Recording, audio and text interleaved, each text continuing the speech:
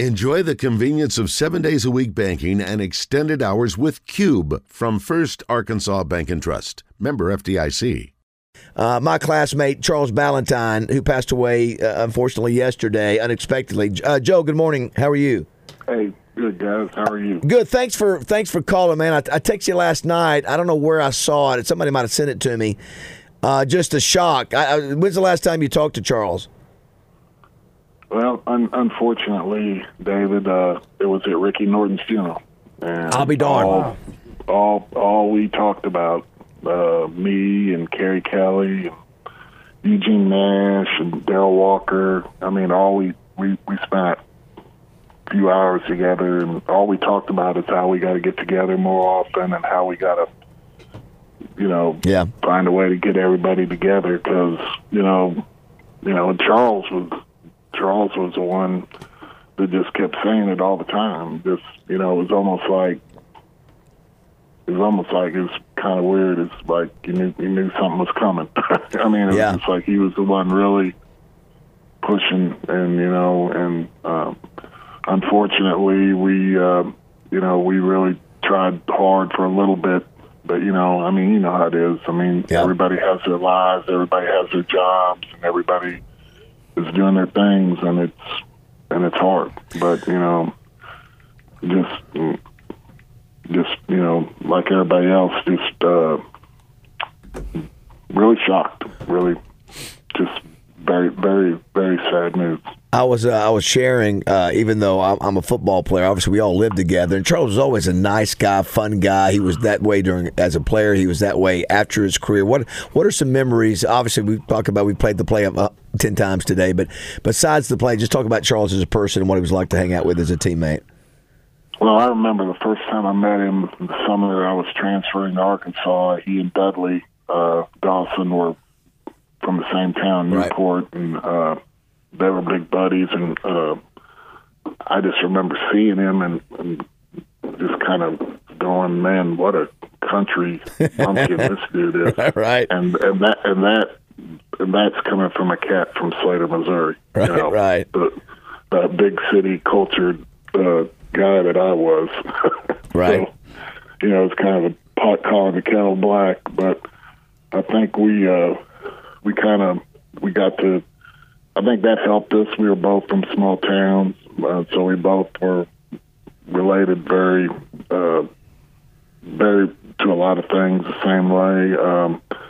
He was, like you said, he was just a nice dude. I mean, he was very genuine, gave everybody their time, almost to the point where at first you're like, this, you can't be this nice. I mean, this is, lighten up, Charles. I mean, it's, but it wasn't an act. It was real. And, I also remember he wasn't very good. I mean, as a basketball player, and I remember thinking, he's going to really have a hard time playing. And, he really was a hard worker, took coaching, was really, people could get on. I mean, he took coaching and didn't let it get personal. And then he worked at it. He listened. And the next year he was starting on a top 5 basketball team. So it was his transformation as a basketball player.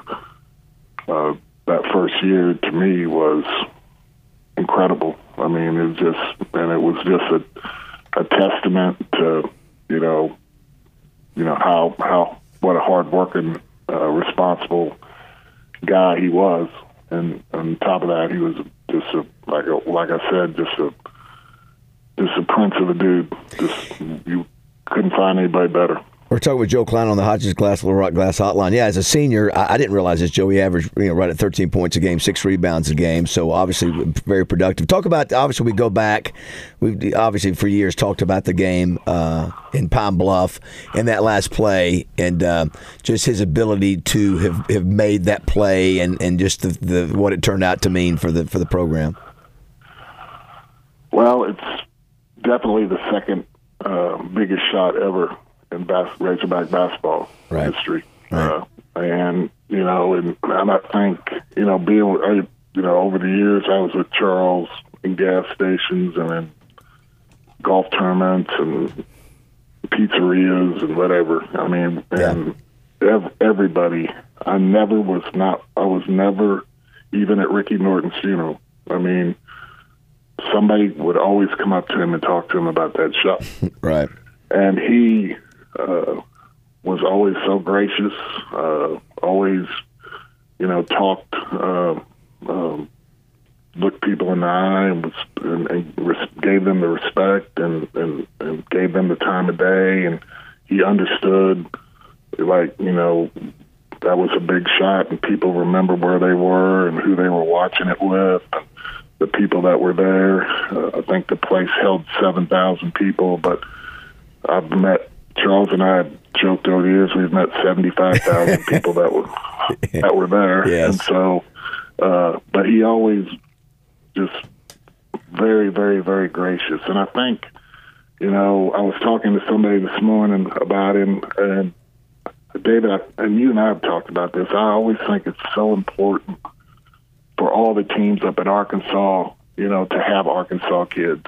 Mm-hmm. I mean, I just think, because, you and I coming from the outside, we know it's a great football program or a great basketball program, but when you start hanging around with guys like Charles and his friends Dudley Dawson, and then you start meeting their family, meeting their friends, you realize very quickly that this runs deep, and it runs a lot deeper than a game here, a ranking or whatever. And Charles was really, being around Charles for those 4 years was I think that helped me. I think that the Arkansas guys you were around, I mean, you see, when their families come into the dorm, they bring, or they come up to a game, they're bringing their 15 people to a game, and the third and fourth cousin, they're Charles may have never even met him, and they're like,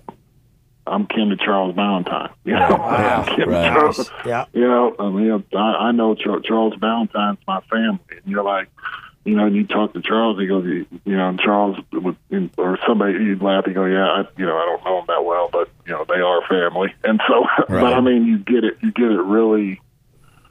right away that this is a bigger deal than what it is, and again, he carried himself, just so well that he's going to be missed. Yeah, it's been a tough year already. Bryson Manor, Ryan Mallett, Charles Balentine, Ricky Norton. Roger, I forgot about Ricky Norton. He was there. Yeah, and then obviously almost lost Peyton Hillis, and so 60 man. That's obviously that's our age, Joe, and it's a sobering deal. It's really sad. And Dudley, obviously a good guy too. I know it had to hurt, and but to me, Joe, I've said it.